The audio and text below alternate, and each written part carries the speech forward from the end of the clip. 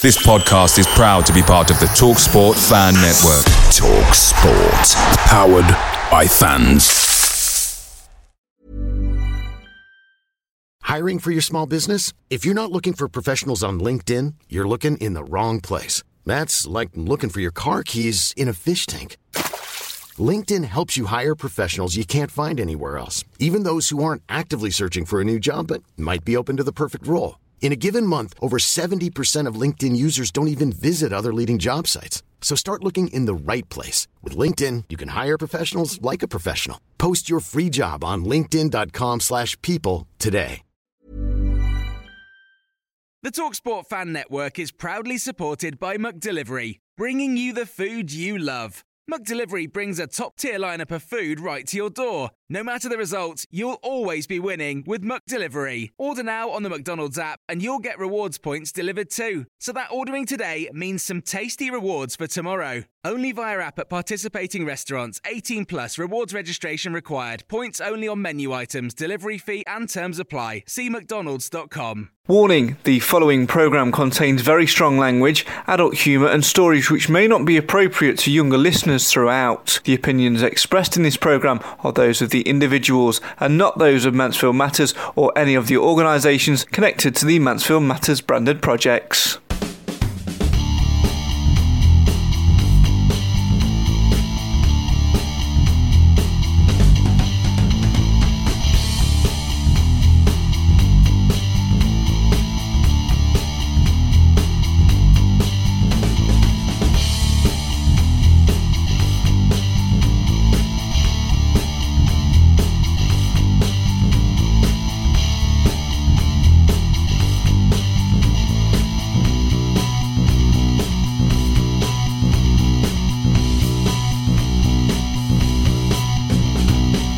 Well, hello and welcome to the Mansfield Matters podcast, the show for the fans by the fans. The season is, well, a long thing in our memory really. So we're here, week 4 now of the Mansfield Matters Trip Down Memory Lane podcast, where we're here in the Capo Lounge once again. Cam's back.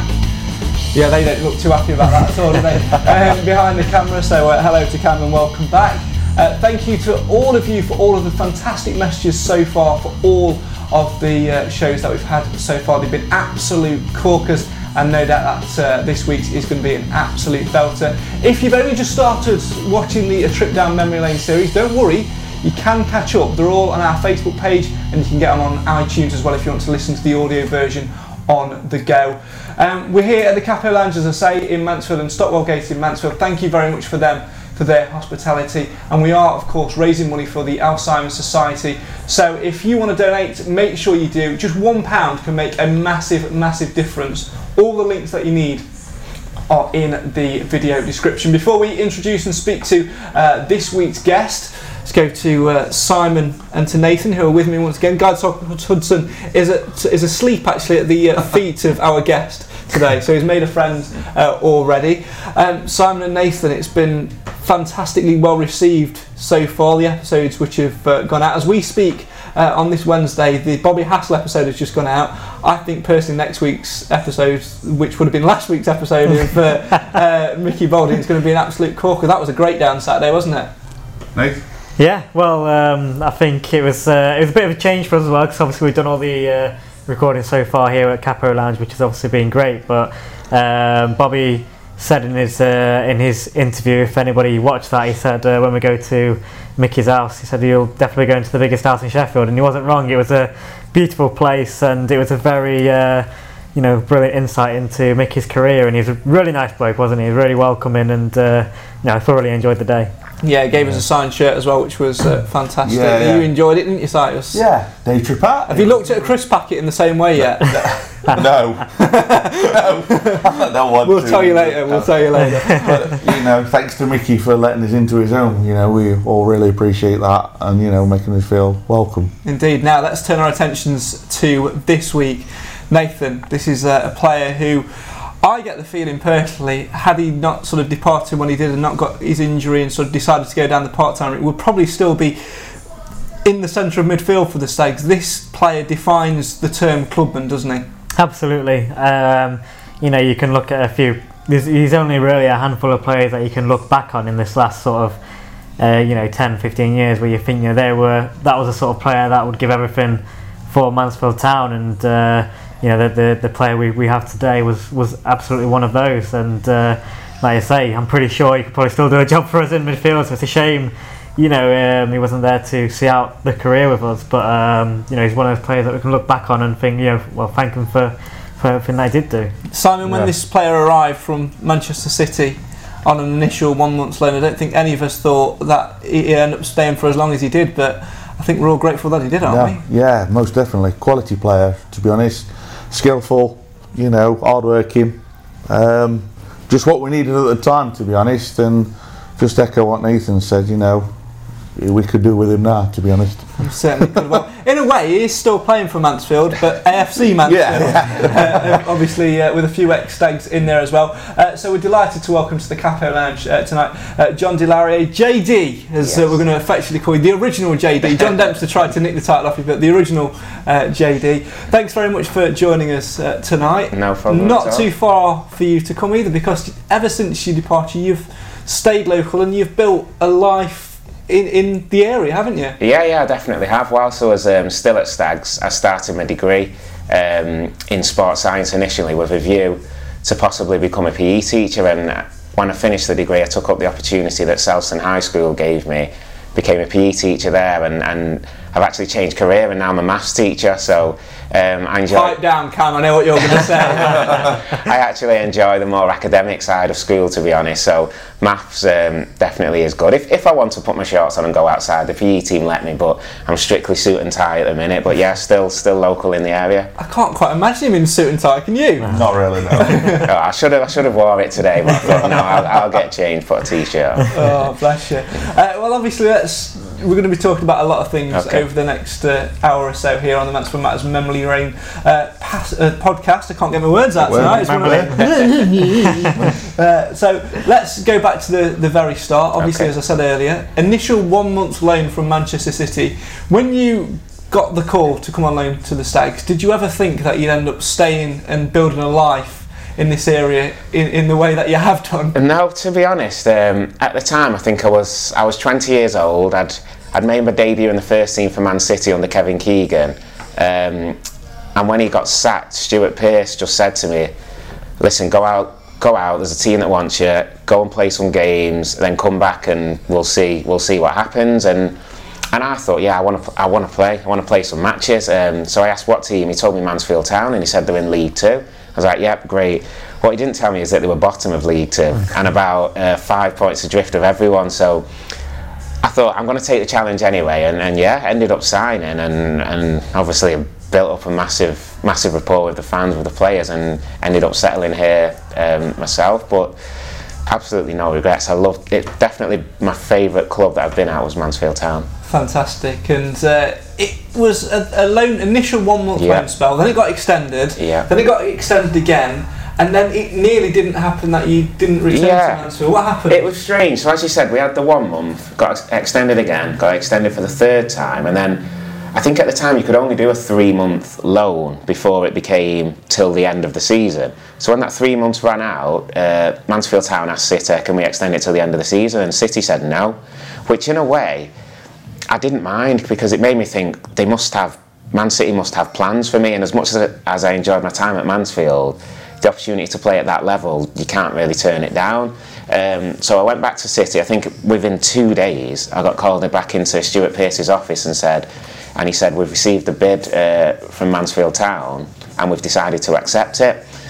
And obviously I was happy that they were interested, but I thought, you've not let me go back on loan, which made me think you want me to stay, but now you've turned down a bid, and they were a Premiership club, so I don't think they needed the money that it was that Mansfield Town offered. Might have done in them days. Well, they might have, they might have done in those days. But I remember going home speaking to my dad, and I just said to him, Mansfield Town want me, and Manchester City have said yes. So my dad gave me the best advice. He said, go and play, just go and play, because if you're good enough, you will end up playing higher. And I really did enjoy my time at Stags when I was on loan. We managed to push well away from the relegation zone, and there was a good group of young players mixed with a few experienced players. And I thought, yeah, I'm going to sign. So signed my contract, and I think I ended up signing another 2 or 3 after that. And yeah, that's how it all came about, really. Yeah, and obviously you were there at a time when Keith Haslam was the chairman. We've spoken about it quite a lot on the podcast. Due to the players we've had stories from Ian Bowling in episode 1 talking about how the players actually once conned him in a car park over wages. Anything like that when you were there, or was it a bit reserved? I actually saw that bit that Ian said, but I do have a story, but not quite as dramatic as that. When I was on loan, Simon Brown, one of the strikers at the time, he told me, just be careful when you're signing your contracts, make sure everything is as you've agreed. So myself and my agent at the time, we agreed all the figures, we agreed every last bit of money, spoke to Keith Haslam on the phone, spoke to Peter Shirtliff on the phone, everything was sorted. So came up from Manchester the next day to sign the deal. Everything was completely different to what we agreed. Just about to sign it, and my agent actually spotted the errors and put it to Keith Haslam, and he pretended he made a genuine mistake, but I'd sort of been pre-warned that he might try that trick. But once he did amend the contract to what we agreed, ever since then, my time with Keith Haslam, I don't really have anything bad to say. I know that he might not have ran the club as the fans might have liked, but as a player to a sort of boss, as a chairman, wages were paid on time for me. He took an interest in what you were doing, not just your football, outside of football. So he actually was a good chairman for me, but at the same time I can understand why not everybody has that sort of good perception of him. I find it quite interesting that you said Simon Brown warned you, which leads me to ask, did Simon Brown get stung by Haslam? Well, I wonder if Simon Brown didn't spot the little trick and he ended up signing the wrong deal. But yeah, maybe he did get stung. But Brownie was another one of the young players at the time who I thought we could actually go places, and it's just a shame that it didn't turn out how we all would have hoped. People went their separate ways, and eventually, with that core of players, we did end up getting relegated. So yeah, it could have gone 1 or 2. Yeah, it could have. I mean, boys, listening to that, obviously Simon Brown, I think we all knew at the time he was a decent player with good prospects, but he was hampered, wasn't he, by quite a few injury problems which sort of held him back a little bit. Do you ever sort of look back and think, maybe if he didn't have those injuries, we could have been a little bit higher than what we were? I mean, when he played, and he played well, we were quality. It was exciting, wasn't he? I think he was a player that did get excited. I think did he end up with like the title super sub, because he come on, and every time he come on he seemed to score. Yeah. So he ended up like getting that sort of title. But then when like he started like the next game, he couldn't seem to produce the same sort of performance as what he did as coming off the bench, sort of thing. Yeah, it was his injuries really. That season, his sort of super sub season, he had bad hernias, both his hernias, and we couldn't really afford to send him for his hernia rot because we needed him, even if it was just for the last 20 minutes of games. And like you were saying, it was such a boost. Like the lads would like graft for 70 minutes, then we'd see Brownie come on, and it'd just lift you. You just think, right, we can push forward, put it in over the top or down the side, and Brownie will get a chance, and he'll put one away for us. And he did do that. And I ended up playing with Brownie later on in his career at Eastwood, and he still had the ability then. Like he was a good lad, Brownie, and he did work really hard, and he's another player who did love his time at Mansfield Town. And I think you look at the other players we had in there as well, obviously the young youthfulness of Simon Brown, but also matched up by the experience of Richie Barker as well. Yeah, Richie Barker, and I'm sure he doesn't mind me saying this, technically he wasn't very good at all. Like for a striker, don't get me wrong, he could hold it up and he could sort of bring people into play, but could he beat a man? No. Was he particularly skillful? No. But he put the ball in the box and he'll get there, or just give him a chance at goal and he'd stick it away. And as a captain, I don't think I've played under many better captains. Like, he would tell you if you did something wrong, and he'd really encourage you and praise you if you did something right, and that really was helpful to the young lads. Not everybody saw eye to eye with him at the time when he was telling you off, but then the next day they'd think about it and say, you know what, maybe he was right. Giles Coke, who I played centre midfield with and actually lived with for a while, him and Richie used to have some good arguments, but all the time Cokie would say, yeah, he was probably right. But Cokie was he was arrogant in a good way. He believed in his ability, and I think that's why he actually ended up playing as high as he did, because he wouldn't take anyone saying you're not good enough to play at that level. And I think sometimes you do need that little bit of arrogance, as long as it's sort of controlled, and that will see you go places. It's just a shame he ruined it in the end by signing for Chesterfield, isn't it? I know. How could he? I thought it was a strange move, because I don't know if he actually ended up playing many games. I think he played a total of 6, and a lot of those were off from the bench, and then he got injured again. Yeah, he's another one who, his career, although he has done well, was hampered by injuries. He's only the same age as myself, and I don't think he's done a full season like uninterrupted in a long time. So, but I really enjoyed playing with him, because we had a good balance. I would sort of do the holding, and he would bomb on and go forward, and we just had a really good understanding off the pitch as well. Like I said, I lived with him for 2 years, so we had a really good partnership and friendship really in football. Fantastic. I'm just thinking back to the time you were there, because you were there for a long period of time. Just, I think probably it's fair to say probably only a couple of years short of actually reaching testimonial stage really. The centre midfield players that you would have played with, there was some absolute class in there. Stevie Dawson, to name but one, who's gone on to a great level as well. It's strange, because when I first signed Dawes couldn't get a game. In the end, he ended up being shifted to right midfield, and I think that was just because myself and Giles Coke had such a good understanding. But obviously, I had my injury, Coke had his injury, gave Dawes his chance, and he took it. He was a tenacious player, Dawes. He worked so hard. He could get forward, but he could come back as well, so he was sort of an all-rounder. And yeah, Dawes was another one who I really did enjoy playing with. But yeah, there's been quite a few who've like even filled in there. I remember once playing a game centre mid with Alex Baptiste, and he would play anywhere. I think if you told him to play up front, he'd play it. He'd give it his best. But yeah, over my time, I've played with some really good players at Stags, and like developed good friendships. And there's many of those players who I've mentioned still speak to, would still like socialise with if I saw them. So yeah, it was really good time. You strike me as the sort of person in the dressing room who everyone would talk to and everyone would get along with. Was that the case, or was there a few characters in there that you might have avoided and perhaps didn't see eye to eye with? No, do you know what? I think you're right the first time. There's not. I'm trying to think. Well, yeah, there's a couple at my time at Man City I probably wouldn't speak to again in football. But at Stags, like you said, I got on with everyone. I'm quite sort of level-headed, so even if I disagreed with you with something, I would still talk to you about it. And that, I suppose, I've used that experience at different clubs. I've been captains, and my captaincy style isn't get in your face and shout at someone. I'll talk to someone and say, look, like, you need to do this or you need to do that. And I think different managers want different things. I know when I was captain at Stags, I know David Holzer wanted me to grip people by the throat and things, and if he knew anything about me, he'd know that he's picked the wrong captain here, because I'm not going to do that. No matter how much you ask me to do it, it's not my style. I can't change who I am.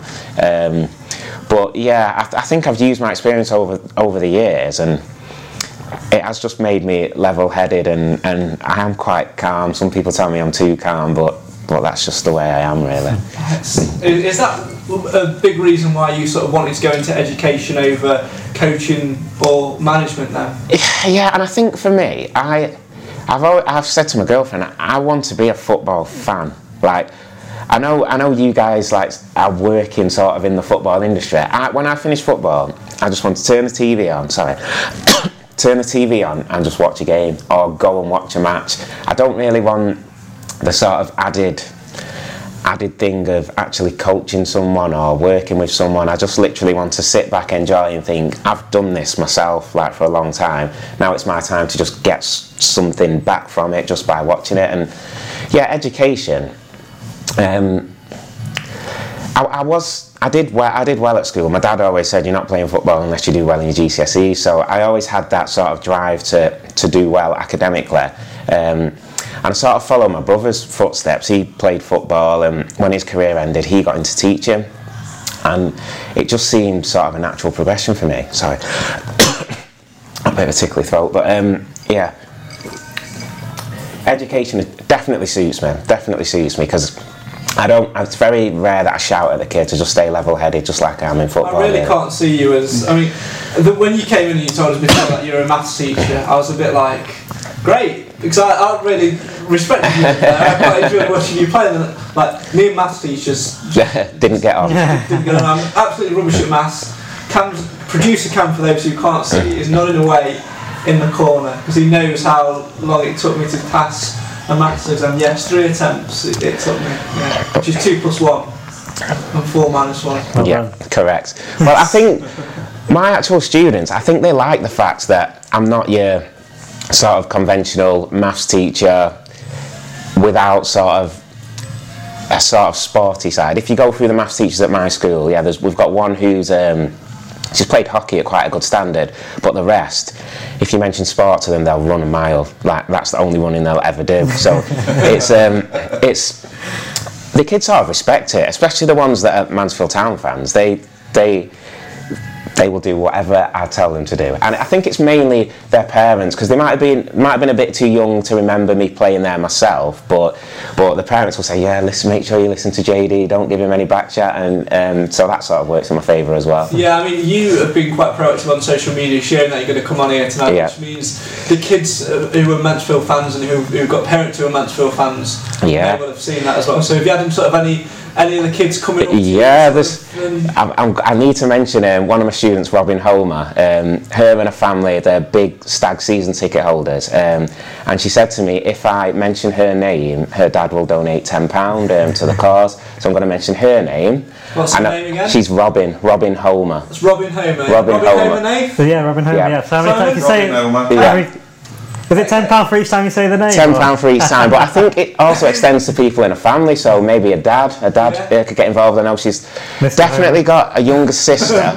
So that's at least £30, and I don't know how many times we've said her name as well. And in fact, I'll chuck in my girlfriend Kelly and little lad Charlie. They can chuck in a tenner as well. So all for a good cause. Fantastic. And if you want to find out more details about the Alzheimer's Society, who we're donating and raising money for, all the links that you need are in the description. Make sure you click on that donate button, because if you don't and you go to JD's school, somebody's getting an after school detention. Yeah, so if she pays it me in cash, I will donate it myself out of my own bank. Job done.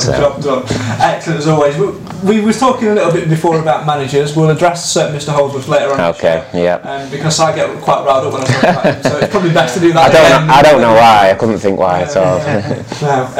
But let's go back to the start. Obviously, Peter Shirtliff was the manager when you were signed. Tell us a little bit more about him then, and sort of your relationship with him. Yeah, I really liked him as a person. I think he was a bit like myself in terms of his mannerisms. He was quite reserved and calm.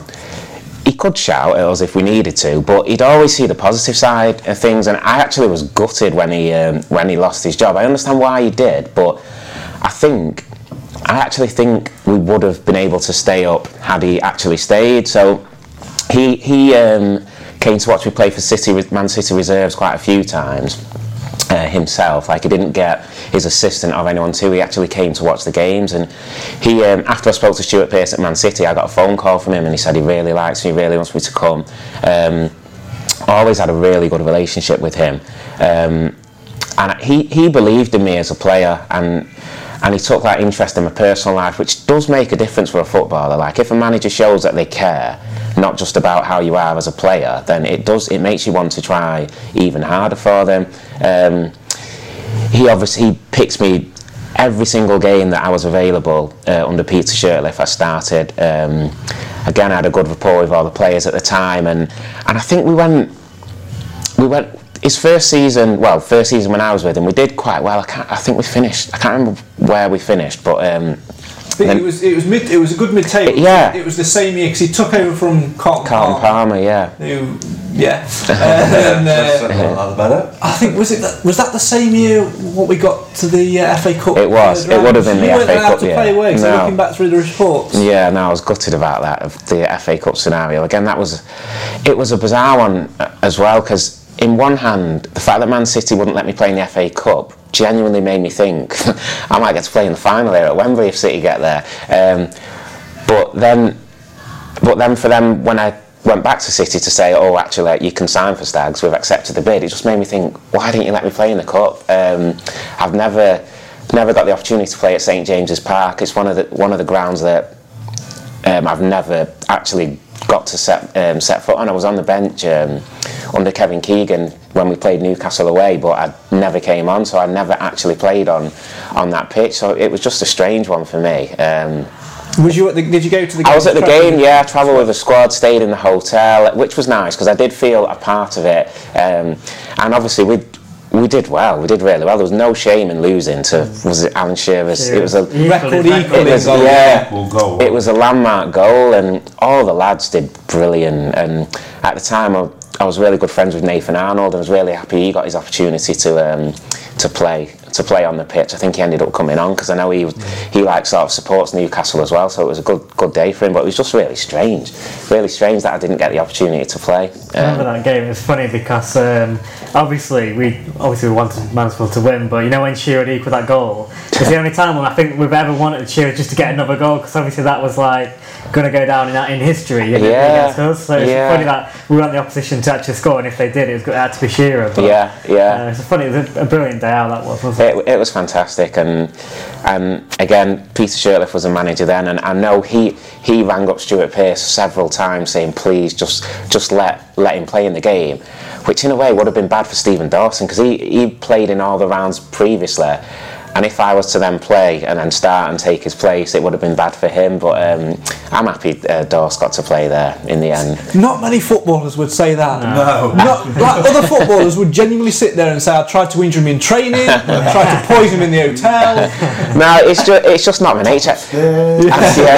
I know it does sound a cliche, but I am a big believer in the sort of team game aspect. Don't get me wrong, I want to play, but if I'm not playing and you're in my position, I want you to do well. I want you to do well for the team. If that means I've got to sit on the bench for a few weeks, then I've got to sit on the bench for a few weeks. So yeah, I know that's not everybody's mentality in football, but it definitely is mine.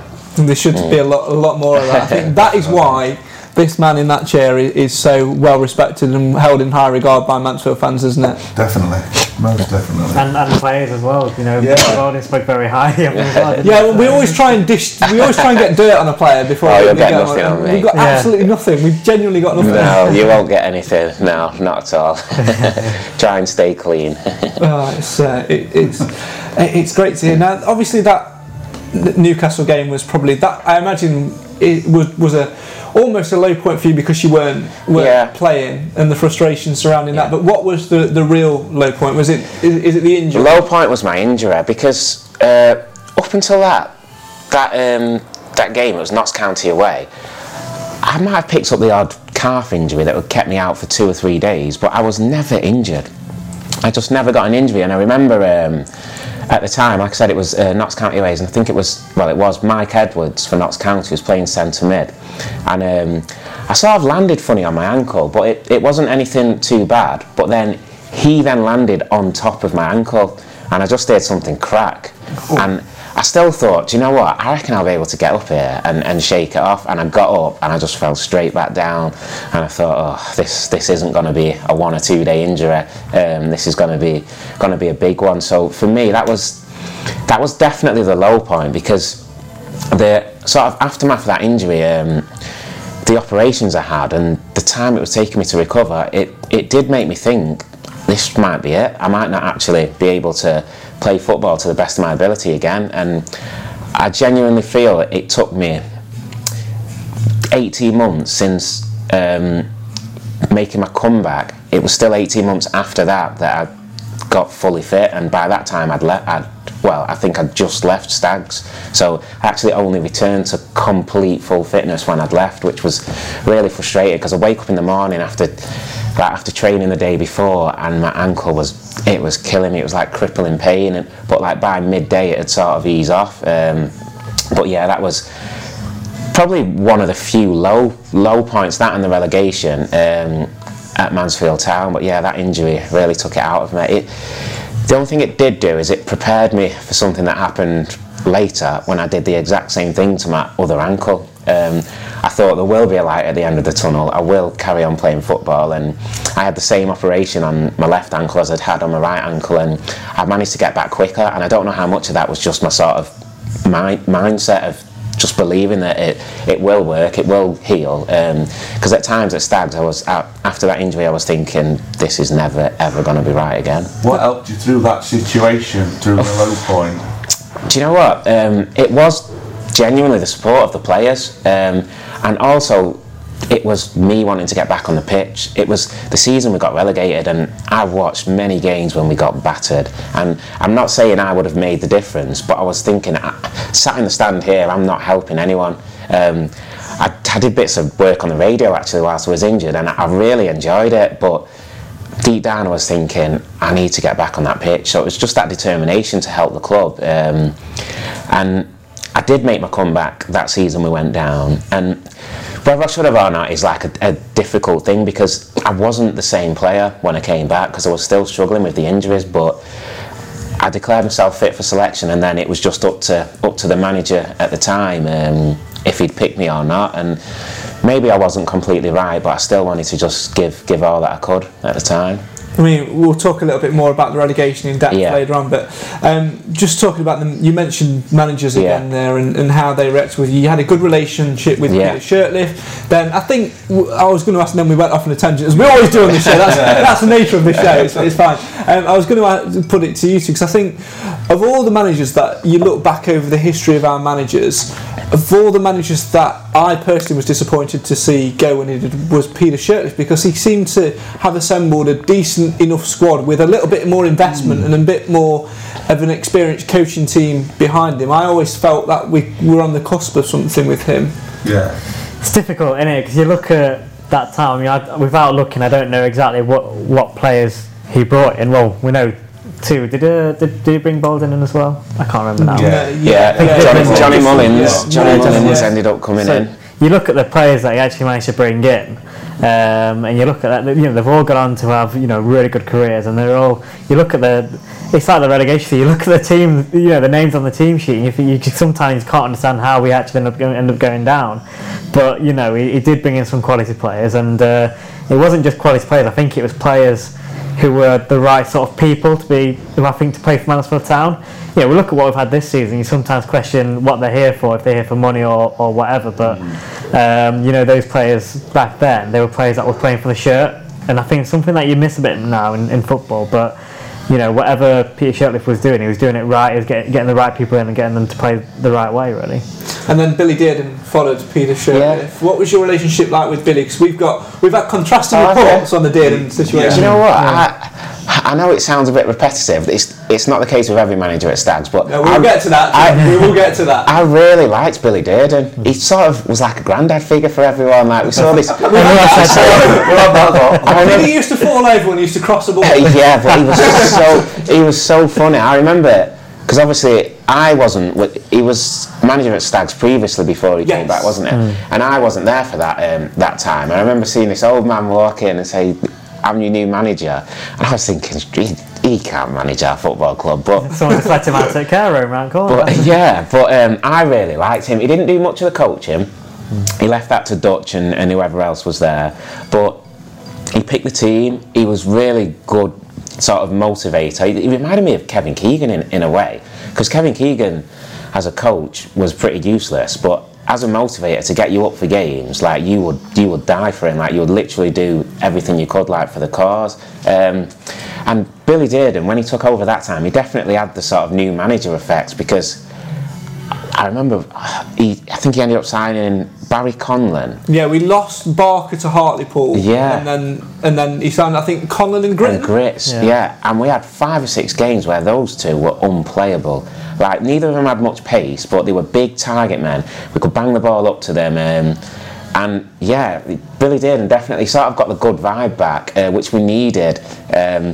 And Conlon and Grits, they did really well for us. They both scored a lot of goals. Conlon was useless at training, but he scored some goals for us. But Billy Dearden, he was a really, really nice guy, and he was another one who, when he lost his job, like I felt like I was losing a family member in a way, because he he believed in me. He believed in what we were trying to do at the time.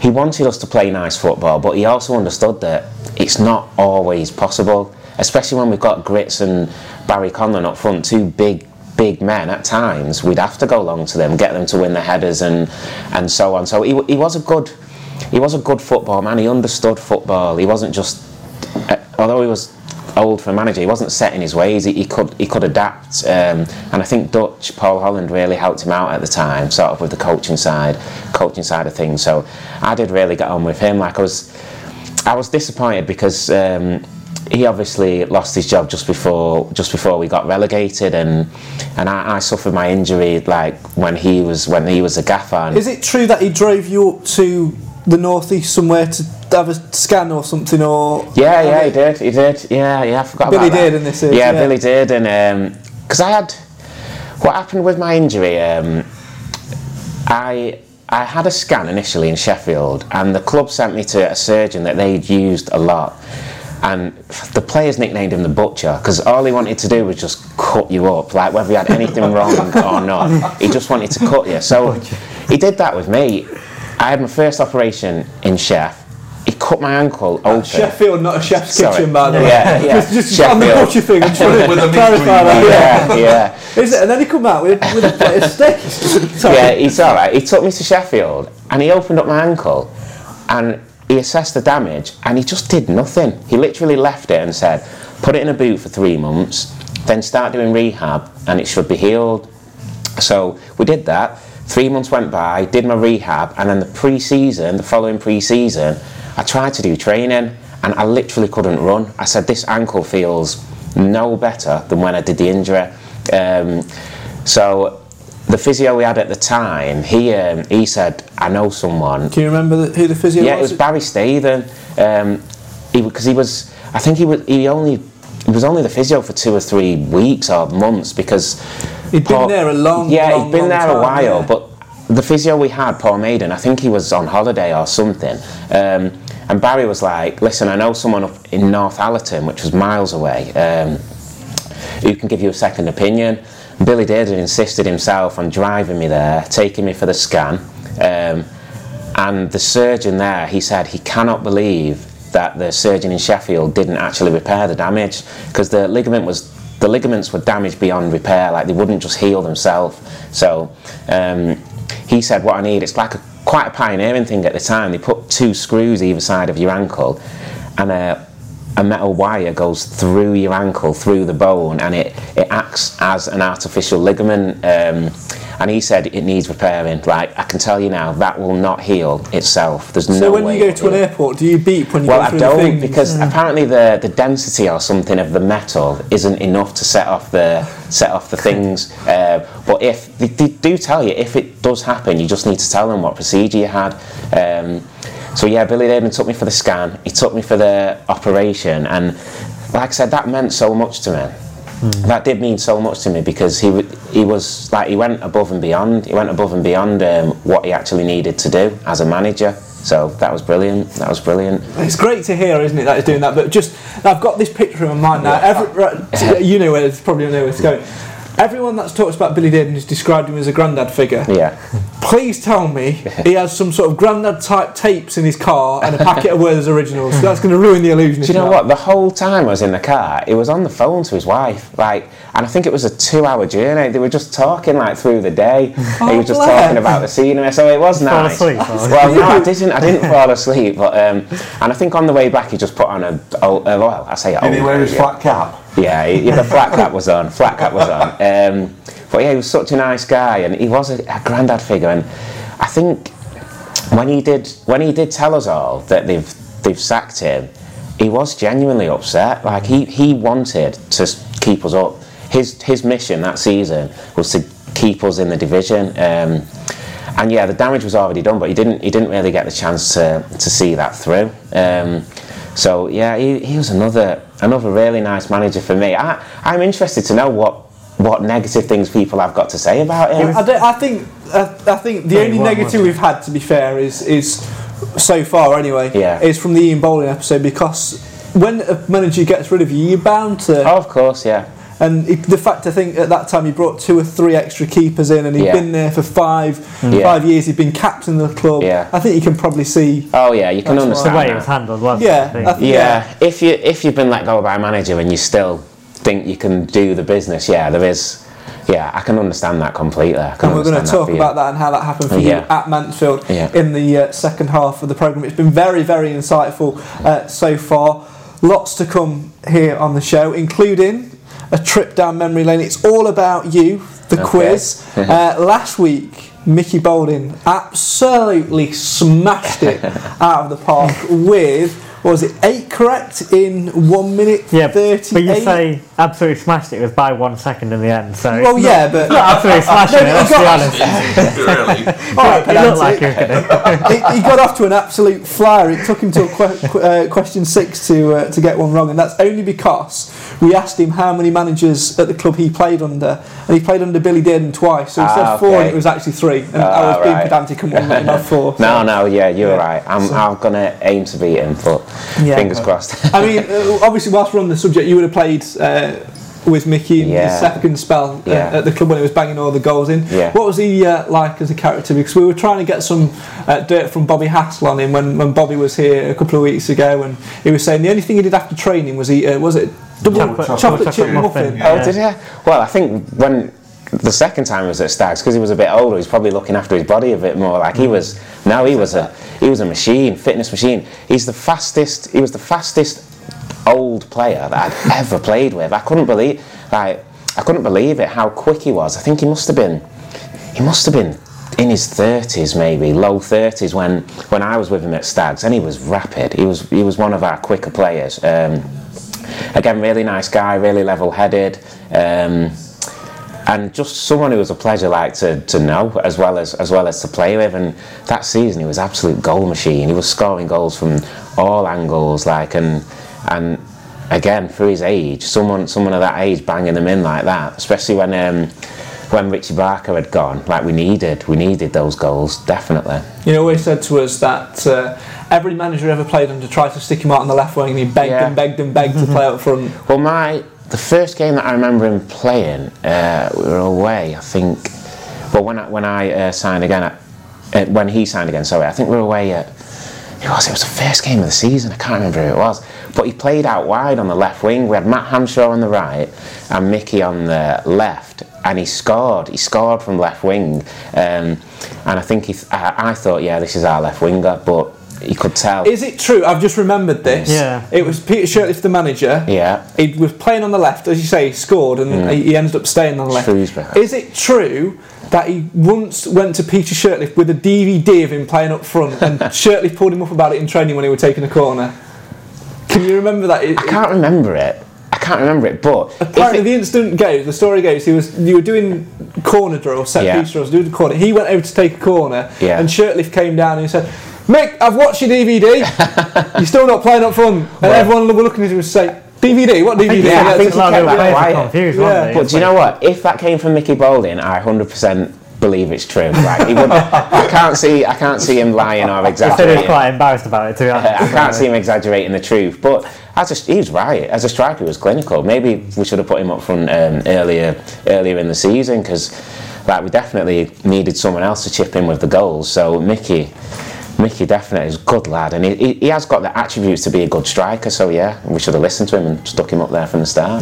Certainly. Well, we'll talk about your goal contributions. Prolific. How many was it? I think it was 2. Well, it was 1 in the Football League, and then then I got 2 in... I hope that's not one of your questions. How many of them were meant, though? How many were meant? Because I know Cam, actually before, we'll just say it again, there's 1 goal against Weymouth. Talk us through it, and was it deliberate? That was the best goal I've ever... one of the best goals I've ever scored. I remember we had a long throw-in, and we had Big Jason Lee up front, and he's flicked it on, but instead of flicking it into the box, he sort of flicked it to the edge of the box, and I remember racing against one of my friends who played for Weymouth at the time, and we were just competing to get to the ball. Managed to get there, and I volleyed it in the corner. I don't understand where you're getting this. Wasn't intentional. Did you notice when the teacher's flick came out? Didn't it? It was completely intentional. But yeah, I really did enjoy that goal because it was the winner. I think most of them are goals at Stags. Oh yeah, there are 3 that I can think of. It is 3. Don't worry, that's not a question. Were important, whether match winning or got us a draw or something. So yeah. Although I've never ever been a prolific goal scorer, I do enjoy scoring the actual goals. Well, we'll find out a little bit more about what you remember in the second half of the show as we play the It's All About You quiz. So far, it's been a very insightful interview with JD. There's certainly a few things which have opened my eyes, and there's plenty more to delve into as well, isn't there? Yeah, a little bit different from Mickey, put it that way. Yeah, we'll tell you the story about the crisp packet in the break as well. Okay, I'm looking forward to that one. Anyone else that is referring to it, watch last week's episode back. It's a fantastic and hilarious story. And if you're eating a packet of crisps right now, well, unlucky. It might put you off. As always, though, this is a trip down memory lane podcast for Mansfield Matters. It's all raising money for the Alzheimer's Society, a fantastic charity who support people who sadly live their lives struggling with dementia. One such person being Stags legend Kevin Bird. As always, it's time to take a break and take a little look about what your donations can do to help the fantastic charity.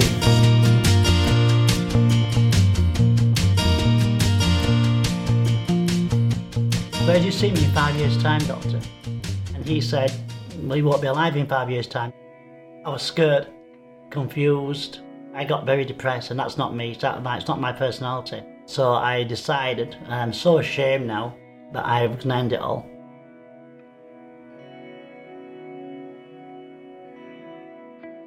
This happens to so many people. It's not just my nan, it's not just my family. The hardest part, it was probably when I went to visit her a couple of weeks ago. And, sorry. She didn't know who I was. That was pretty hard.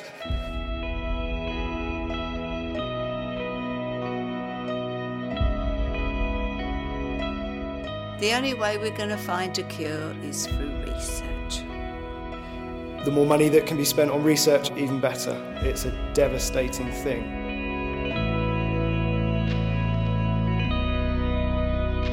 Both my parents have dementia. My father, Frederick Ramsdale, is being stuck in hospital now for his 10th week. We've been told that Dad is ready to be discharged. In fact, he was medically fit to be discharged 5 weeks ago. The government just aren't putting enough money into social care. People with dementia are being let down. There are literally hundreds and thousands of families and individuals going through exactly what we are. And actually, if we all group together, we can really, really make a difference and start to see some change.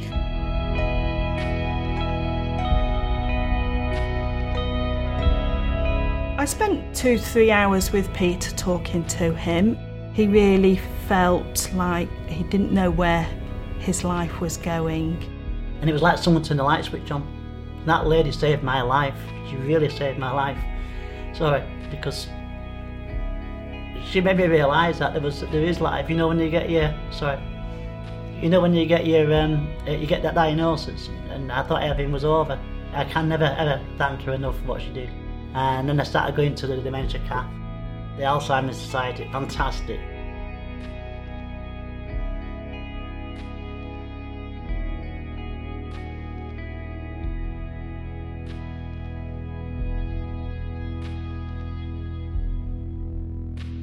And if you want to donate to our cause, the Alzheimer's Society, all the links that you need are in the description for that. You can donate direct to the Alzheimer's Society, or you can donate to Mansfield Matters. 80% of all donations received go to the charity, 20% back into the running costs for this project. It's been a fantastic summer so far. It's been a great first half with our guest, Jonathan Delaye, as well, who's been in here talking to us, revealing stories and things like that. But let's just talk seriously for a moment. Obviously, we thank you very much for your time, for coming down here tonight. No doubt avoided some maths marking tonight. Yeah, there's always marking to do, and it's actually a really important day tomorrow because it's the first GCSE maths exam for the year 11, so they've got their first exam tomorrow, so I'm sure they'll be doing a lot of nervous revision. I'm actually getting into school early tomorrow morning just to do a last minute revision session with them, so it is quite a big day for them. But I feel quite bad now because we've kept you that late and now you're up again early. I've got nothing to do tonight really. I'm just planning. Everything's all planned, ready to go tomorrow. Oh, fantastic! Well,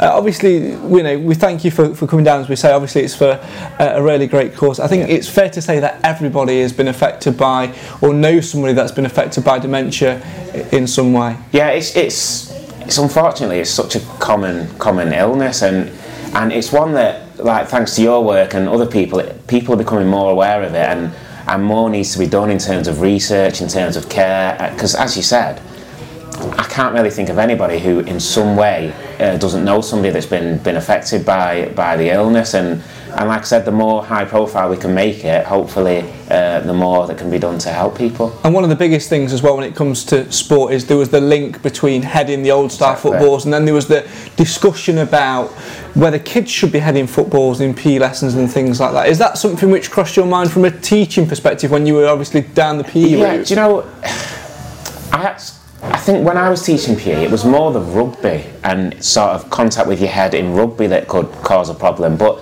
now they have started to investigate whether we should be encouraging students to head the ball.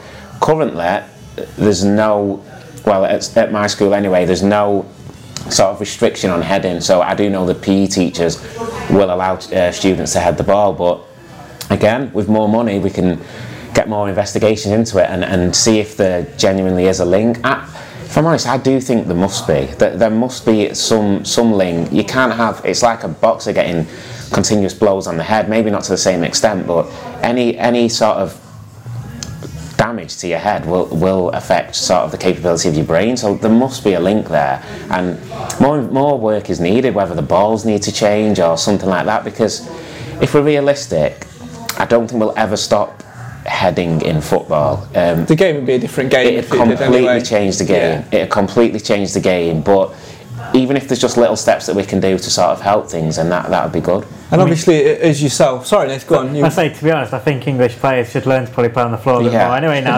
So you look at Spain and stuff, so it'd probably benefit us in that way, but yeah. Who knows? I was just going to say, obviously, for yourself, you sort of like to break up play quite a lot. You weren't afraid to get stuck into a challenge. You know, you were quite lucky in some respects, other than the ankle injury, which that you weren't a massive one who always picks up niggles. But do you ever look back and think some of the challenges you might have gone into aerially or whatever, whether it's physical contact, that might sort of affect you in later life? Or I didn't know. But what I do remember is the only time I've ever been like knocked unconscious. When I was coming back from my injury, one of my first games back, we played Darlington away, and it was a time when we were scrapping for a point, and we managed to get a good 1-1 draw. I remember coming on at half time, and I literally lasted 10 minutes, because I remember going up to head a ball. The next thing I know, I was in the changing room getting stitches on the back of my head. So obviously I'd taken some blow to my head, and I to this day I can feel it. There's only a small lump there now, but I can feel exactly where it happened. But no, I think when you're playing, you're so engrossed in the game and things that you don't really think, wow, this could impact my life in the future. Like you said, I would get stuck in. I would say one of my weak points was my heading. So I'll challenge for any ball. I often didn't make contact with it, but at least I challenged. But there's some players who their main game is to head the ball. I can only think of people like Reader, who obviously was at Stags. I was with him at Eastwood Town. We would hit the ball to him, and he would head everything. He's, like you said, I've seen clips at Lincoln, and for players like that, maybe it has reached the point where they're thinking, actually, is something down the line might it affect me? I think I read something about Alan Shearer, who he expressed. He did a documentary, didn't he, about heading in football, and the dementia documentary, and got himself tested as well, didn't he? Exactly. So it is becoming more and more high profile, and it is obviously something that needs further looking into. Certainly is, and that's a big reason why we're doing this. Obviously, Mansfield Town legend Kevin Bird, a big much loved character at the club, sadly living with dementia. Me and Nathan have sort of seen, firsthand the extent of his dementia as well. So anyone who's watching this tonight, whether it's 50p, whether it's £1 or whatever you want to give, every little donation that you give goes a very, very long way to help with things such as research and things like that. So if you've enjoyed any of the series, any of the funny stories, any of the interviews, please do click on that donate button. And if you go to JD's school and you don't, detention's on the way. Detention's on the way. Right then, let's turn it on his head and do the feature which we're all been looking forward to. It's the one which causes the most controversy. It's All About You quiz. Each former player will face 10 questions all about them and their time at Mansfield Town FC. They'll go up against the clock, and the person with the most correct answers and the quickest time at the end of the series will be crowned the winner. Saying pass will add plus 10 seconds, whereas an incorrect answer will add just 5. So if you don't know, you might as well just have a go anyway. It's all about tactics in this game, and I think you're going to do very well with it. I hope High so. standards. The current leaders so far: Mickey Boulding, 1 minute 38 seconds. Just behind him, just a second behind, is Ian Bowling, 1 minute 39, and then in third place, Bobby Hassel, 1 minute 49. I'm going to ask you where you want to come, but you're a competitive person, so I know what the answer's going to be. I'm aiming for the top. I'll be disappointed if I don't. I know Mick is intelligent, so if I don't get second, I'll be extremely disappointed, but I'm going for first. Fantastic. Your time will start after I've asked the first question. Okay. I say that more for Simon's benefit, because he's on the timing, so it's all good fun. There are 10 questions. They're all about your career, as I say, and your time at Mansfield Town FC. So let's take you on a trip down memory lane and see what you can get in the It's All About You quiz. Simon, are you ready on the stopwatch? Let's do this. JD, are you ready? Yes, good to go. Okay, Nathan, if you want to help, you can in any way, but you're the judge at the end. You're the judge at the end.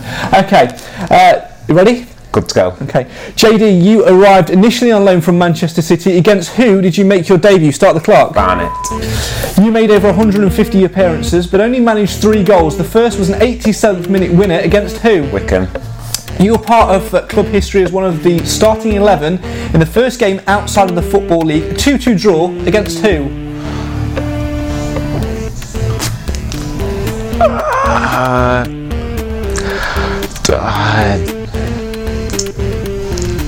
Kidderminster.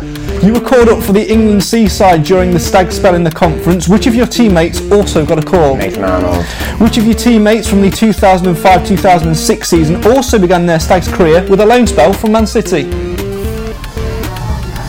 Reece Day.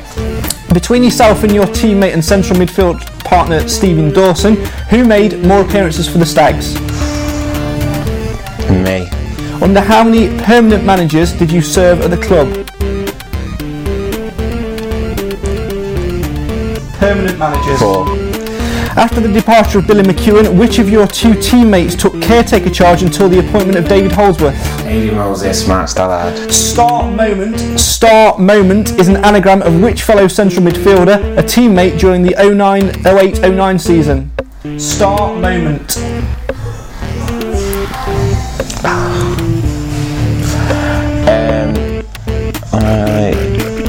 Matty Somner.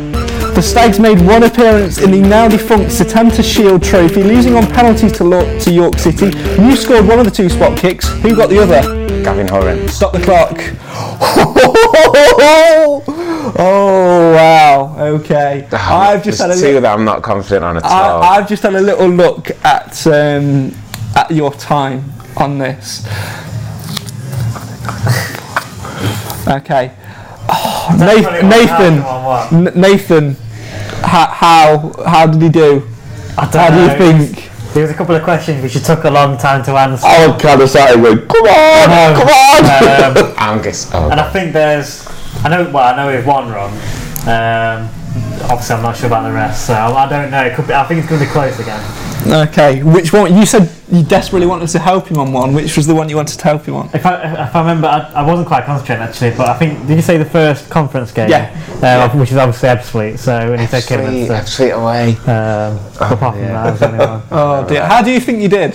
I think I got 7. You think you got 7? I think I got 7. Yeah. Which one do you think you slipped? I think the Ebbsfleet one, the star moment one, I have no idea on that, and I think the permanent manager one sort of threw me a bit because I can't remember whether to count Dutch as a permanent manager or not, because I can't remember if he was caretaker or if he was actually a permanent manager. So they're the three that I was least confident. I'll put you out of your misery. Yeah. Ed Fleet, we know you got Ed wrong. Fleet, I remember that. Out of the two, which one would you be more pleased to get right between the anagram and the managers? If the anagram's right, I'll be shocked. I'll be really shocked. You pulled that out of the bag. Technically, I shouldn't accept your answer because you said Matty Somner. Matthew Somner. No, it's not Matt Somner. I'm not going to give you pedantic. I'm going to give you the point. Thank you. The other one, permanent managers.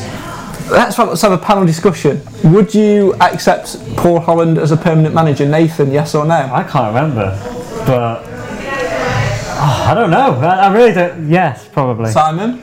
No. Nod, or you can shout up, it'll pick you up. He's nodding. In terms of club's history and in terms of the statistics, he was permanent manager. Oh, that's wrong then. No, it's not. Oh, was it not? You got it right. You got it right. Yeah, yes. Yeah. You said 4. Peter Shirtliff, Bill Durden.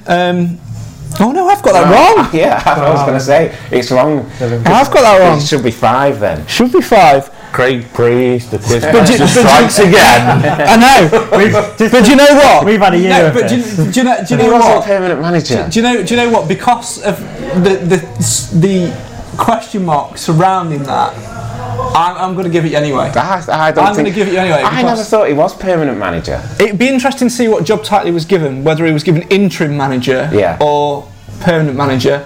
I'm sure he was made permanent manager until the end of the season, but with the debate that's around that, I've already ballsed one question up in this series so far. I'm going to say that I'm giving you the point, and in terms of permanent hired as a manager, not from a caretaker, I'm going to say 4 and give him the point. Which Cam's on it. 2006 caretaker manager, 2008 permanent. In which case, incorrect. I feel bad now myself. I've got the question wrong. Cam's gone down the definitive route. He's had a look. He's the researcher. He's the producer on this series.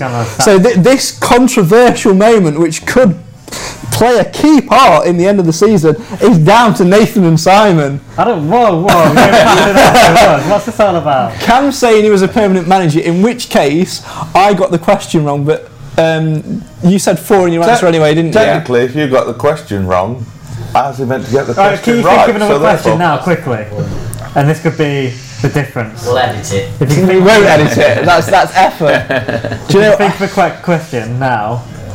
And if he gets this question right, he can have the point. Obviously, if not, then obviously not. Okay. Have I got to start the clock again? No, you don't have to start the clock again. No time. Okay, I'm just trying to think back over that time to see if I can. Give him another anagram. I can't think one off the top of my head. Don't be like that. Don't be like that. Go on. Randy one. No, that's but he's got to be one he played with. Yeah. All right. This is pressure. All right, it's got to be one about your career. Okay. No, go on. I think it's too easy. No, do it. Right, I'm putting it on Nathan. Your question. I wish I didn't now. I think it's going to be really easy. I think I was going to notice. Doesn't matter. I want it to be easy. Okay, so that's the first time I've asked a question. This is a big moment. Come out, Peter. Hudson Simon. So, Jeff Stelling named a book. Yes. Gav Jellyman. Oh, he's got it. It's a great question. It's a great question. All right. Even though I brought up the question, I'm giving the 9. Well done for Nathan for rescuing it. Which means, after all of that JD, you scored 9, which is the most correct answers so far. Don't start that again. We'll be here all night. In a time of 1 minute 38, which is what Mickey Boulding did it in with penalties.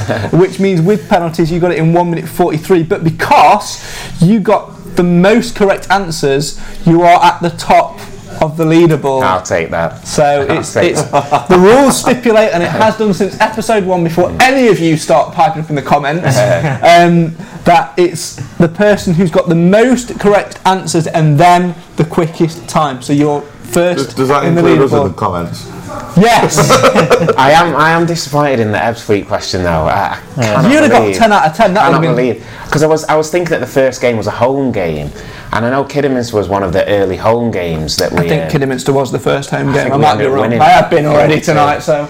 But yeah, I should have known the Ebbsfleet game because it was a really tough game. Rad, so yeah, it's a really tough game that.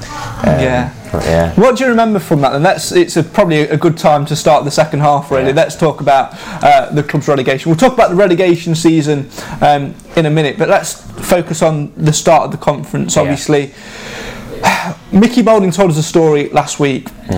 Paul Holland was the manager. We went down, and he took training for at least the first couple of sessions. What happened? Well, the lads were all assembled. We hadn't signed contracts as such yet, but we were told that like it was just a matter of time before we all signed. Like Paul Holland, he'd agreed figures with people, and like you said, he took the first couple of training sessions.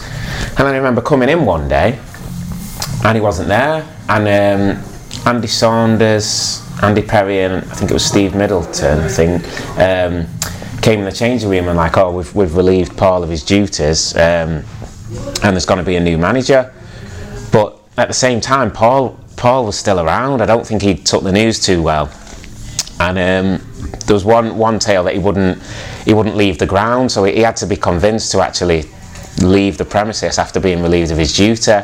And as lads, we were a bit gutted because I know, like me for one, I'd turned down contracts at other places because I wanted to stay at Mansfield, and I know that was the case for other people, and for all we knew, if we then rang those clubs back up, we wouldn't have been able to go there. They might have filled the place with somebody else. So it was disappointing. It was disappointing, to be honest. And we all liked Dutch. Dutch was a character. He made you feel comfortable. He made you laugh, and he knew his football.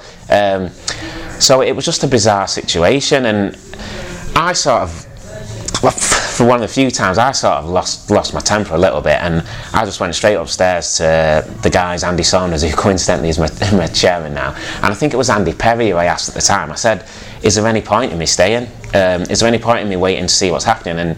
And they were like, yeah, you're one of the people who we want at the club. So having heard that, I thought I'll stick around for a bit. And then Billy McEwen came, and obviously I did end up signing.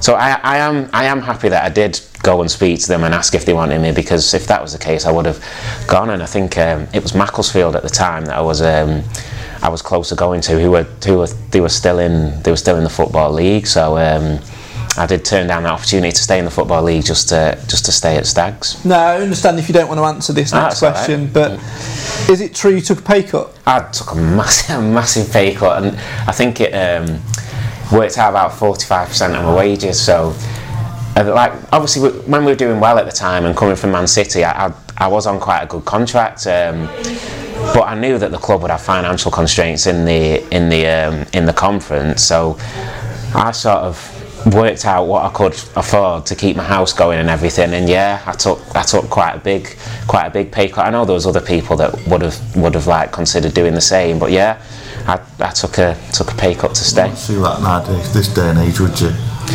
Well, no, I think it's different these days. I do think people follow the money without thinking of your enjoyment and sort of your history with the club. And I do understand it in one way, because if you were offered a promotion at work away from football, you would most probably take it, like, and if it came with a financial incentive. But football's different. Like you do have to be happy where you are with what you're doing. You have to enjoy the club, and for me that was paramount. So as long as I had enough money to pay my bills, keep my house going and everything, I wanted to keep doing what I enjoy doing, which was playing football. So yeah, I know that there was myself and a few others that were prepared to take a pay cut to stay at the club. How difficult was that scenario? Because obviously you've gone from a coach who you've respected and you've worked with for years, because he was there when you first signed as because I think he was Shirtliff's assistant. He was assistant, yeah. And it had been all the way through. Yeah. And then McEwen comes in, and then I remember this pre-season friendly, I think it was Hucknall away, where it was just a complete team of trialists. Yeah. What was that like? Was it literally a thing of they turned up on the day, or had you trained a couple of days before? We had trained a couple of days before, but it was still, the people that were turning up on the day hadn't trained. So it was a strange scenario. I'd never been in one before, like as a professional player. It was just like a sort of mix and match. It was like, right, put the shirt on, you're on trial, basically. Now, luckily for me, I'd sort of been told that I would be getting a contract anyway, so that sort of took the pressure off me a little bit. But for some other players, they did not perform to their best ability because they were probably just nervous, thinking what's going on. And he was quite an intense guy as well, Billy McEwan. So not everybody took to him. I think I remember Jake Buxton, he did not take to him at all, and it actually turned out for him probably best leaving Stags because he went on to have a good career. But I think if Dutch would have stayed, then Bucko would have been a Stags player.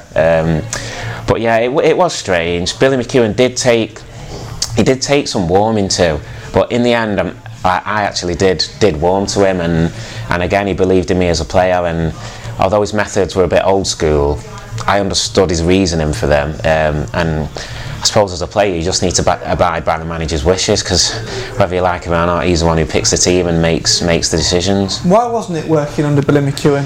What didn't go right? I think he was stubborn, and I think the players could see that. If something needed changing, he wasn't very pragmatic at all.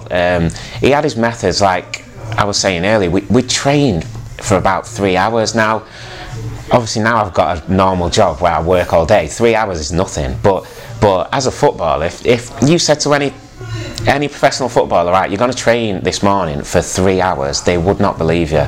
Like, you do an hour and a half maybe tops. But with Billy McEwan, the warm-up alone would be for an hour. Then we'd do some training, then we'd do like upper body session in the afternoon, and I understood his methods. He was very old school. He was very old school, and even with the team lineup and the way that we played, he didn't really adapt it enough. And the start of that season when we got relegated, it actually worked, because I think after 10 games, I think we were either top or we were near the top. But then it just all started going downhill. Like, teams knew what we were doing. They knew what we'd turn up and do every week. And obviously, Mansfield being a big club in the conference, even now at AFC Mansfield, when I go and play against a big club, you raise your game. So people were coming to Field Mill and raising their game to play against a big club. So it just didn't work. His sort of reluctance to change didn't really work, and I think he lost a lot of the fans as well. But I understood what he was trying to do. And he was one at the end when he lost his job. He held his hands up and just said it wasn't working. The club had made the right decision, so that was it. I'm struggling to remember who his coaching staff were, because Paul Holland had been there for a long time and served as assistant and coach. So I'm struggling to remember if he either A, did actually bring coaching staff in with him, or B, do you know who they were. I'm with you on that one. I don't think he had. The only name I've got in my head is Neil Richardson, but I'm thinking that's way before. Yeah. He was, even if he did have an assistant, he didn't need one, because he took training, he did everything. That's why I'm thinking he didn't do it. He didn't have one because he decided what drills to do, whereas before, I don't know, it might be Dutch as the assistant might do the warm-up and the main body of the session, and then the tactical element, the manager will come in, whereas Billy McEwan did everything, from the warm-up to everything. He pumped up the balls and everything. He was completely in control, which in one way at least he knows his message is getting across, but in another way at times you sort of need that little bit of a break from his intensity. And like I said, not every player it didn't sit well with. Did it go sour in the dressing room? Were they fall out? There weren't fallouts to his face, because he was the type of guy who you probably wouldn't say, listen, I don't agree with what you're doing. He strikes me as the type of the guy that would probably pin you up against the wall and get physical. Yeah, he was one of those, but I think when he went out of the changing room, that's when the talk would start, and a lot of the time that's not good, because it's sort of him against us type of scenario, and you don't need that in a changing room. You need to be united. Like, yeah, you're not going to always agree with the manager, but it can't be a case of everyone being down when he walks into the room. And unfortunately, it did get to that towards the end of his time. So I think the club did the right thing in the end to relieve him of his duties when they did. It's interesting to hear that about that sort of era, because that was the start of the conference years. It wasn't really one which we sort of remember. All I remember from that was Ebbsfleet away as supporters pulling up on the coach outside and seeing this overgrown sort of ground, run-down ground. It said welcome to the conference on the outside. We walked in the ground, and growing up between the terrace was weeds and plants growing through the terraces. Not only that, I mean, I remember when I pulled up, I was going in the car with my dad. We had a car full, as we've always done when we're going away, and when we parked up here, we were literally just outside the ground. I think it was like there's a stand on the side, and there's like a little car park there, and right there on the side of the stand it said no ball games. Well, we thought, well, we're going to do well here then, aren't we? If there's no ball games. But it was a shock to the system, wasn't it, when we've followed the club for so many years, and then we turned up at Ebbsfleet. I think that's where you really realise where you were. A bit like Chesterfield are going to realise next season, So it was unbelievable, wasn't it, to be honest? But they've done well though, the club, because there's teams who get relegated to the conference. Look at Stockport County, and then they might even get relegated again. Like Stockport now playing in the Conference North. So Darlington as well. They're in the Hereford. They're in the Conference North. So the club. Obviously, I wasn't there when they got promoted back up, but I was really happy for them, because at one point I was worried that Mansfield Town are going to be a non-league club for a long time. It's funny that you mentioned. That's it. Yeah. It's funny that you mentioned that, because obviously we'll talk a little bit more about your departure in a minute, but you went on to Northwich, you had a few spells elsewhere, ended up at Eastwood with Paul Cox, who obviously got Mansfield promoted, and there was brief talk of a return. Yeah, I did have a really good season just before Cox came to Stags, and there's myself, Lyndon, Meikle, Lee Stevenson and Matt Reed, and we all had sort of an initial chat with Paul Cox about possibly joining him at his new club, Stags. Did you know where it was when he said he was talking about a new The very first time he mentioned it, we didn't, but then later on we did find out it was Stags. So obviously all of us were waiting by the phone, and for myself, for whatever reason, the call didn't come, and I look back on that now, and in a way I am pleased, because it did allow me to go down sort of the academic teaching route that I'm in at the minute. Well, I would have loved another shot at Stags. It probably would have just delayed my progression into teaching, but I do think it probably was the right thing for me, for it not to happen. Did you, obviously you hold a high affinity for Mansfield. I know that you'd love to get back and watch games. Obviously playing for AFC prevents that a little bit. And I get the feeling that if you weren't playing, you'd probably be a season ticket holder with us. We'd be a Mansfield Matters podcast panellist. So when you knew that it was Mansfield, and you obviously taking the phone call aspects of it, and you might be going back aside, did you ever think, actually, this might be the time that Mansfield might return? Did you ever think that Cox was capable of doing that, or did you question it? Because he did have success at Eastwood. So he did have success. Now he knows how to win, and it's not always an attractive style of football. As long as you win, it doesn't matter, does it? If I'm honest, I didn't think he'd manage to get the club promoted. I thought he'd do well. When I saw the likes of Reedy sign, I thought, I'm not sure if the Stags fans are going to sort of buy into this, because at times at Eastwood we were very, very direct. We'd get the ball forward, hit it to Reedy, scrap off the seconds, and then Lee Stevenson had just smash one in from 30 yards. And I know he did have some good times at Mansfield, but I actually thought he would do better than he did, because at Eastwood Town, I know there's a difference in level, but at Eastwood Town he was unreal. He was unbelievable. He was scoring from all angles. But yeah, Coxie knows how to win, but I didn't believe that he would get the club as far as he did. But fair play to him, he knew what he needed to do when he got there. You just found that winning formula, direct to Reed, flick it onto Green, and job's a good one. Exactly. And then Lee Stevenson popping up just behind as well. It's no coincidence that Lee Stevenson finished that season as second top goal scorer, is it? So, bearing in mind his Eastwood pass. Let's go back then to when you were there. We spoke about Billy McEwen. He left. A.D. Moses and Mark Stellar were put in caretaker charge.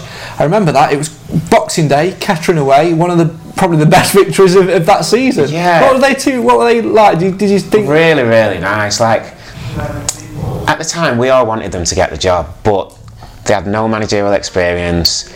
The club in the conference was a big club that needed really to push up the league, so I understand why they didn't get the job. But yeah, they took over for a bit, and we did well. So I don't know, could they have had a little bit longer in the job? Maybe. But I remember the day that AD found out, that they weren't getting the job. He came to me at training and was like, "Oh, John, we're gutted." I was like, "Why?" And he said, "Oh, because they've told us who the new manager is." And they were like, "Oh, it's David Holdsworth." And I'd heard of Dean Holdsworth, but I actually hadn't heard of David Holdsworth, to be honest. AKA the lesser twin. Yeah. I didn't know anything about him, but then I did a bit of research and I heard he was at Ilkeston and did all right at Ilkeston. But I thought it is quite a big step up to go from Ilkeston, who are quite a small club really, to Mansfield Town, who in the area, especially at non-league level. And at that particular time as well, it was still our first season, and then we wanted to bounce straight back. Exactly. I thought, I can't remember who it was, but there were some more established names that were sort of floated around at the time, and we were all really surprised as lads. And then I remember the first time we saw him, he was like in expensive, slick clothing, and yeah, you shouldn't judge a book by its cover, but he just seemed a little bit arrogant and a little bit sure of himself, and I hate to talk badly about people, but it did actually come to fruition, like that first initial judgment. I always give people a chance, and I did. I gave him a chance. He was strangely good to me at the start of his time. He made me captain and gave me a new deal, having seen me play once. And I'm not saying there was, but I don't know if there was an agenda behind that. Like maybe it was to win over some of the fans or something. There might have been some form of agenda. With long-serving players, managers tend to go one or two ways, don't they? Either put him on the transfer list and get ready to start new, or they make him captain and give him a new deal. He did both, essentially. Because he made me captain, gave me a new deal. He used to butter me up in training and things.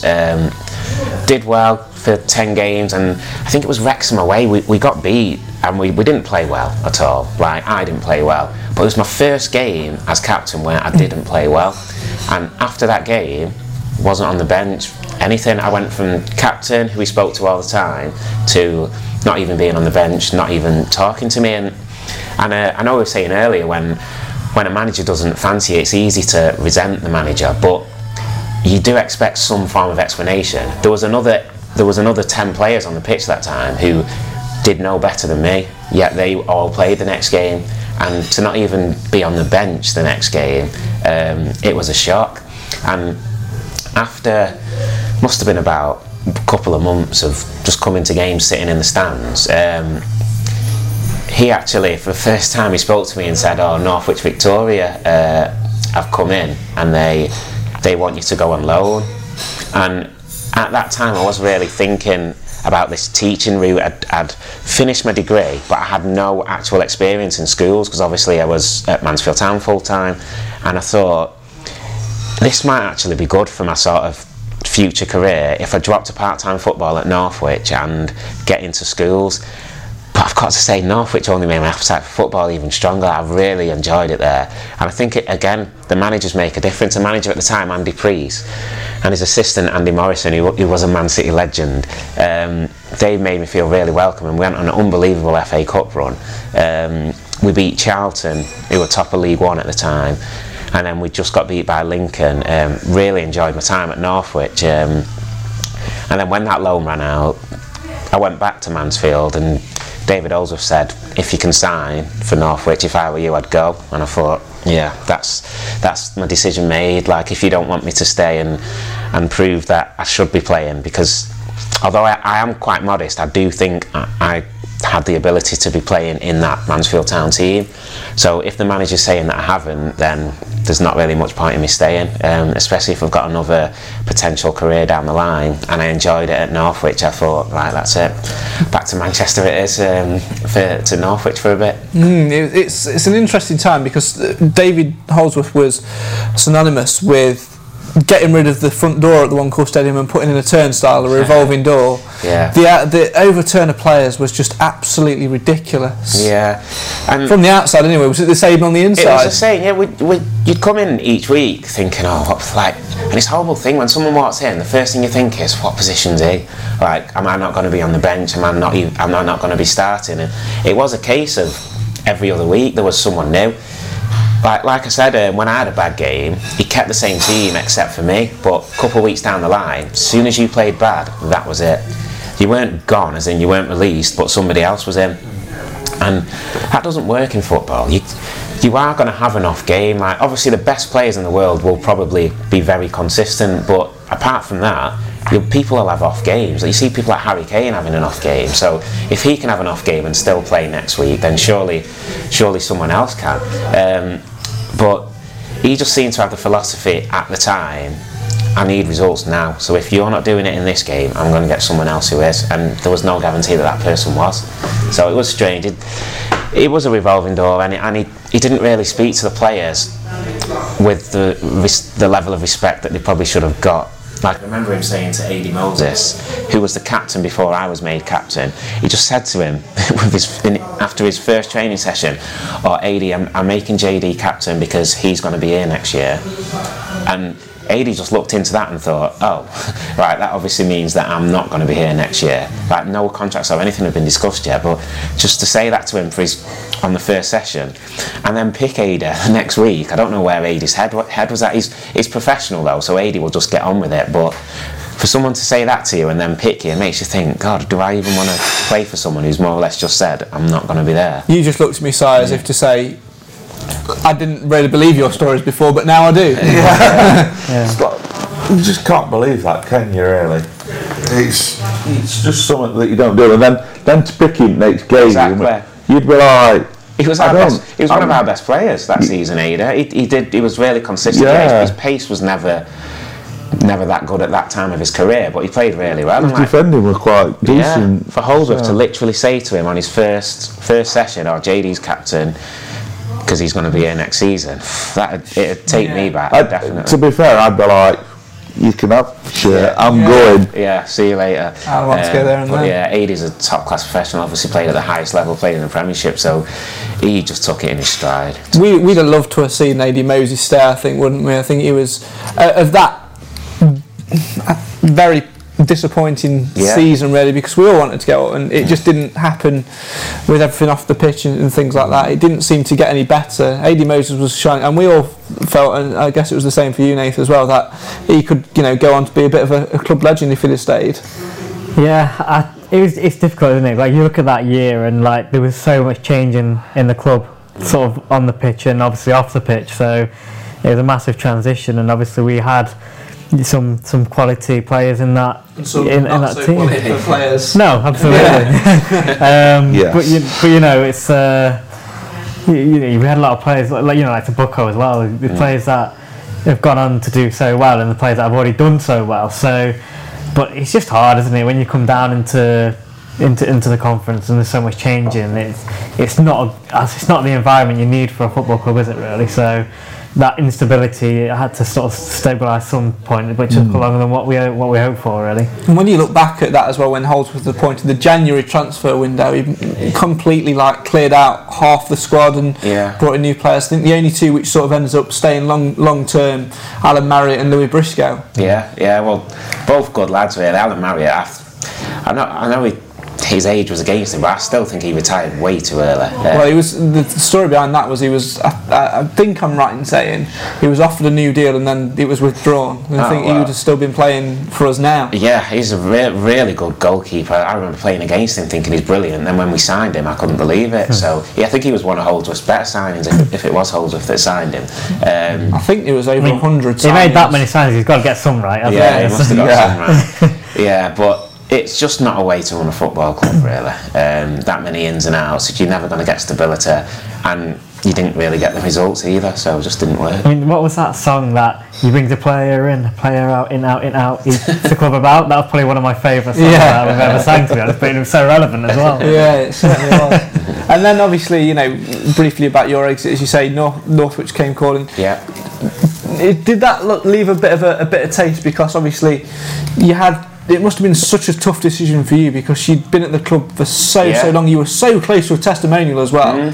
Well, the thing is, if a different manager would have been there at the time, I may have still been at Stags now. Holdsworth made my decision to leave easy. He made it very easy. The way he was as a person and the way he was with other players, not just myself, it made my decision to leave easy. And I suppose wouldn't say I've fallen out of love with football, but I wasn't as enthusiastic about it anymore. I wanted to do well for the club, but it's hard when the person at the top of the club was the way that he was. And like I said, I don't really like to talk badly about a manager, but he was one of my least favourite, let's just put it that way. If you were to be stuck in a lift with 3 people that you've not got on with in football, who would they be? Holdsworth. You hate to be stuck in a lift with. David Holdsworth, Joey Barton. Oh, God, yeah. Who else can we have? Do you know what? I'd probably stop there. Yeah, they're probably the only 2 people who, in football, I've developed a genuine dislike for. I'm not a rude person, so if I saw him there, I'd probably go up to him and shake his hand and have a conversation with him. But as a manager and a person at that time, like, I did lose a lot of respect for him. Joey Barton, we've got to ask. Well, Joey Barton was a strange one at Man City because he came through the youth ranks, so he knew what it was like to come through the youth ranks and make it into the first team. Now Joey's about 3 or 4 years older than me, so when myself, my brother, Nader Manua, who's at QPR at the minute, and Stephen Ireland, sort of that generation of players, when we were coming through the ranks, he made life an absolute misery for us. And I just don't understand why. I don't understand why somebody who's been through sort of the transition from youth team football to senior football would make your life a living hell. What sort of things would he do to... He would, if you were doing a little bit of passing or something before training. I remember once he got one of the players' balls and he just kicked it right down the other end of the field.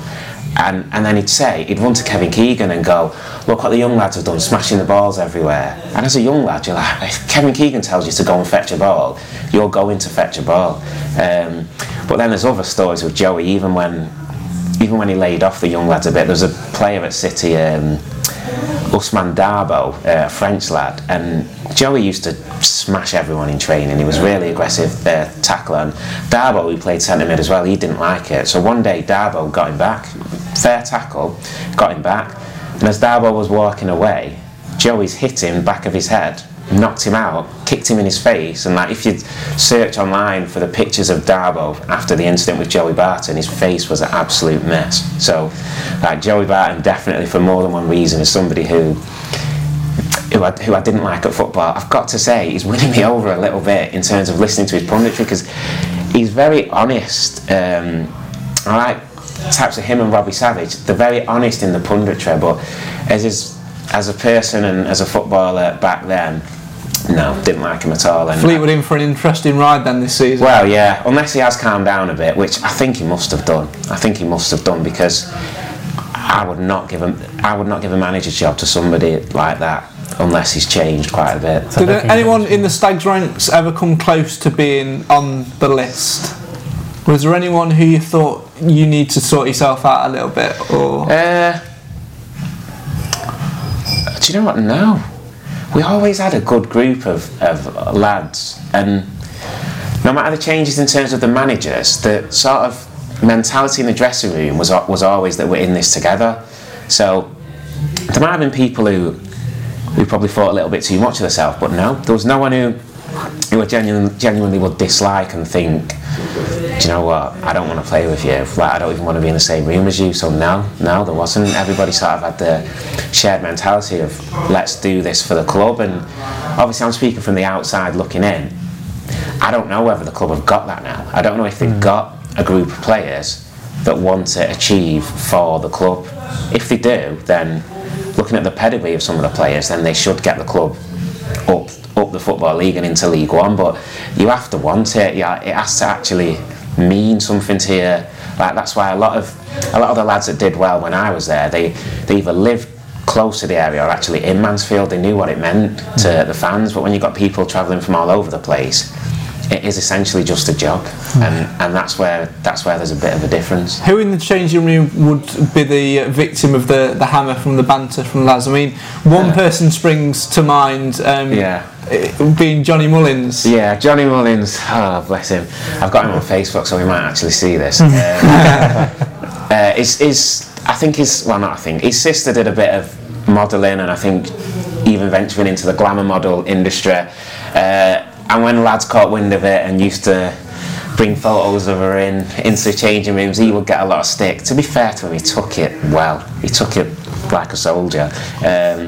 So he would get a lot of stick, and he's such a nice guy as well. So he wouldn't get it from me. I might observe and have a little chuckle in the corner, but I wouldn't actually join in myself. He's a really nice lad and a really good player. He was one when we did go down. I was devastated to see go, but I knew he should have gone because he had a great season. He was too good for League Two. Exactly, and the fact that we signed him from non-league, like fair play to him for working his way up. And I think it's only recently I think he signed for Cheltenham so he's still doing the business now at 32. He's the same age as me. And there is a current connection between Johnny Mullins and the current Mansfield Town side. As which we didn't know. Yeah, Johnny's sister has got a child with Jacob Mellis. I believe they are still together, but I know they've had a relationship and they've had a child together. So there is still a connection. Must be strange actually, because when they play, well, I guess they might have played against each other last season when Johnny was at Luton. But there is a connection with Stags. It's interesting to see all these connections and all these dots tie back, don't they? Always come back. Well, it's been an absolutely fantastic trip down memory lane tonight. If you've enjoyed it, make sure you click on that donate button. All the links that you need are in the description, so make sure you get on that. Simon and Nathan, it's been fantastic. We've been looking forward to this one for weeks and weeks and weeks now, because when we sort of talk about which players we want on, we always talk about those who have served the club over a long period of time and who've made that sort of impact consistently.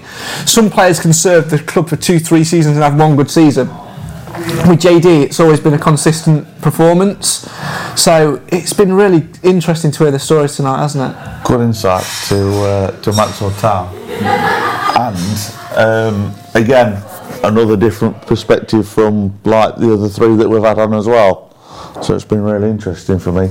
Yeah, I'd echo that as well. I mean, obviously I've known about you as a player, but not really much off the pitch really. So it's the first time. It's been really great to hear about. I think the journey into what you do now, because I think a lot of players don't tend to, in their career, they don't really think about the future. They sort of live in the here and now, and I think you had some decisions to make there, and it's interesting to hear that from a player. But again, as fans, you don't always think about what those players are going through as individuals and what they have to consider. So again, like I say, it's a massive insight, and like I say, different to the few players, because obviously John played for us in the conference as well, so it's that understanding that transition a little bit more. So it's been really great. Thank you very much. And if you had the opportunity, if the phone rang, it's Rudy Funk. Hello, it's Rudy. Quality guy is Rudy. And he says, I've had an offer for you from John Radford, 1 year at Mansfield, and they say you can play on a part-time contract and you can still teach 2-3 days a week. What do you do? I take it. I think I'd take a full-time contract. And now I'm a qualified maths teacher. No one's going to take that away from me. So, if I wanted to venture into football, I would do and still go back into teaching. But I think Mansfield Town is one of the only clubs where it's not going to happen. But if I got an offer to go into full-time football, I would seriously give it some consideration. I love my time at the club, and I think the club has sort of made me into the person that I am, like not just the sort of player that I still am playing at AFC Mansfield, but I've enjoyed my time at the club, like with the fans, with the likes of yourselves, like behind the scenes, like with working around the club. It's just been nothing but a pleasure really, and I do think my time there probably ended sooner than it perhaps could have done, but I don't regret any decisions I made, and especially the day that I came on loan, it was a really good day. You get granted a testimonial. I know you weren't there for the full 10 years. Yeah. Put you on the spot a little bit. Yeah. Which players would you pick for the JD Mansfield Town 11? Who would you have on your team from all of your time playing at Stags? I'd have Jason White in goal. He'll kill me if I don't say him, because I still play with him at AFC Mansfield, and I actually think we need to get £10 for everybody you need. Yes, that's fine. I'll get on to Whitey. He'll donate, because I do think on his day Whitey was a really good keeper. Left back Gareth Jellyman. I thought he was Mr. Steader at Mansfield. Right back, definitely Johnny Mullins. Different class. Centre back's got to be Bucko and Bap. Although I did like the Iceman, John Helder, at one point, but Bucko and Bap. Do I pick myself or not? Yeah, no, you're the captain. Oh, you're right, the captain. okay. You're the skipper. Myself and Giles Coke, definitely central midfield. I'd actually go for Nathan Arnold on the right-hand side. Not Mickey Boggan, that one. No. If you say Mickey I'm trying to think, on the left-hand side, probably someone he was a bit hit and miss, but I did enjoy playing with him, Adam Rundle, on the left-hand side. As well, And then up front, I'd have to go with Mickey and Richie Barker just for the pure goals that they would give. And if it's £10 for every person I mention, I need to mention Robin Homer from school and her family. They can be on the subs bench, all of them. Who's your manager? Out of the four manager, who do you pick as manager? And it's got to be Peter Shirtliff, because he brought me to the club, and without him showing the belief in me, I wouldn't have had the career that I've had. And who gets chucked in the shower in the ice bath and locked in there and not allowed to be a part of it? David Olser. Not invited. He'll have to take the back seat. It's him. I'll save that for him. Fantastic. Well, it's been a great insight, and no doubt we'd love to see that. Love to see that game happen. How many of those are you in contact with on a regular basis? Giles Coke, speak to Bucko, speak to Bap. Occasionally speak to Mickey, but not that often. Nathan Arnold, speak to Nathan Arnold. And that's about it, really. Oh, Johnny Mullins, yeah. So there is a fair few that I still have contact with, and we all talk about the good times that we had at the club. I'm sensing a possible charity team here. A good side. It would be a great side, wouldn't it? That's it. Why not? And we'll play, but the only condition is we'll play 45 minutes. We play 45 normal football, and then we play 45 blind football. Job done. Thanks as ever to producer Cam, who's been behind the scenes doing all the audio desk and the camera work tonight. Many thanks to him. Great to have him back on board. Also, thanks to Nathan and to Simon as well for their involvement tonight. Thanks very much to the Capo Lounge on Stockwell Gate in Mansfield. They have some fantastic facilities. Can't get the words out again. It's happening again. Fantastic facilities up here. You can stop laughing behind the camera, otherwise you're walking home. So if you are around Mansfield and you want a coffee, come down here, come upstairs and sit in this very room and have a coffee and have a chat of where we film these shows. Thanks very much to Guide Dog Hudson, who's down there been sleeping away at JD's feet all evening. And thanks very much, of course, to you watching at home. If you've enjoyed it, please do donate as always. It's a fantastic cause, is the Alzheimer's Society. We'll be back again, same time next week for yet another trip down memory lane. But as always, let's end with the last word going to tonight's guest, JD. Thanks guys for having me. It's been an absolute pleasure. I always love talking about football, especially my time at Mansfield Town, and it is a worthy cause. Like anything I can do, if you need me to put you in touch with anyone or anything like that, I'll definitely do. I'll definitely do my bit. I'll encourage people to donate, because as we said, it's all for a good cause, and we get to talk about football as well. So thank you very much.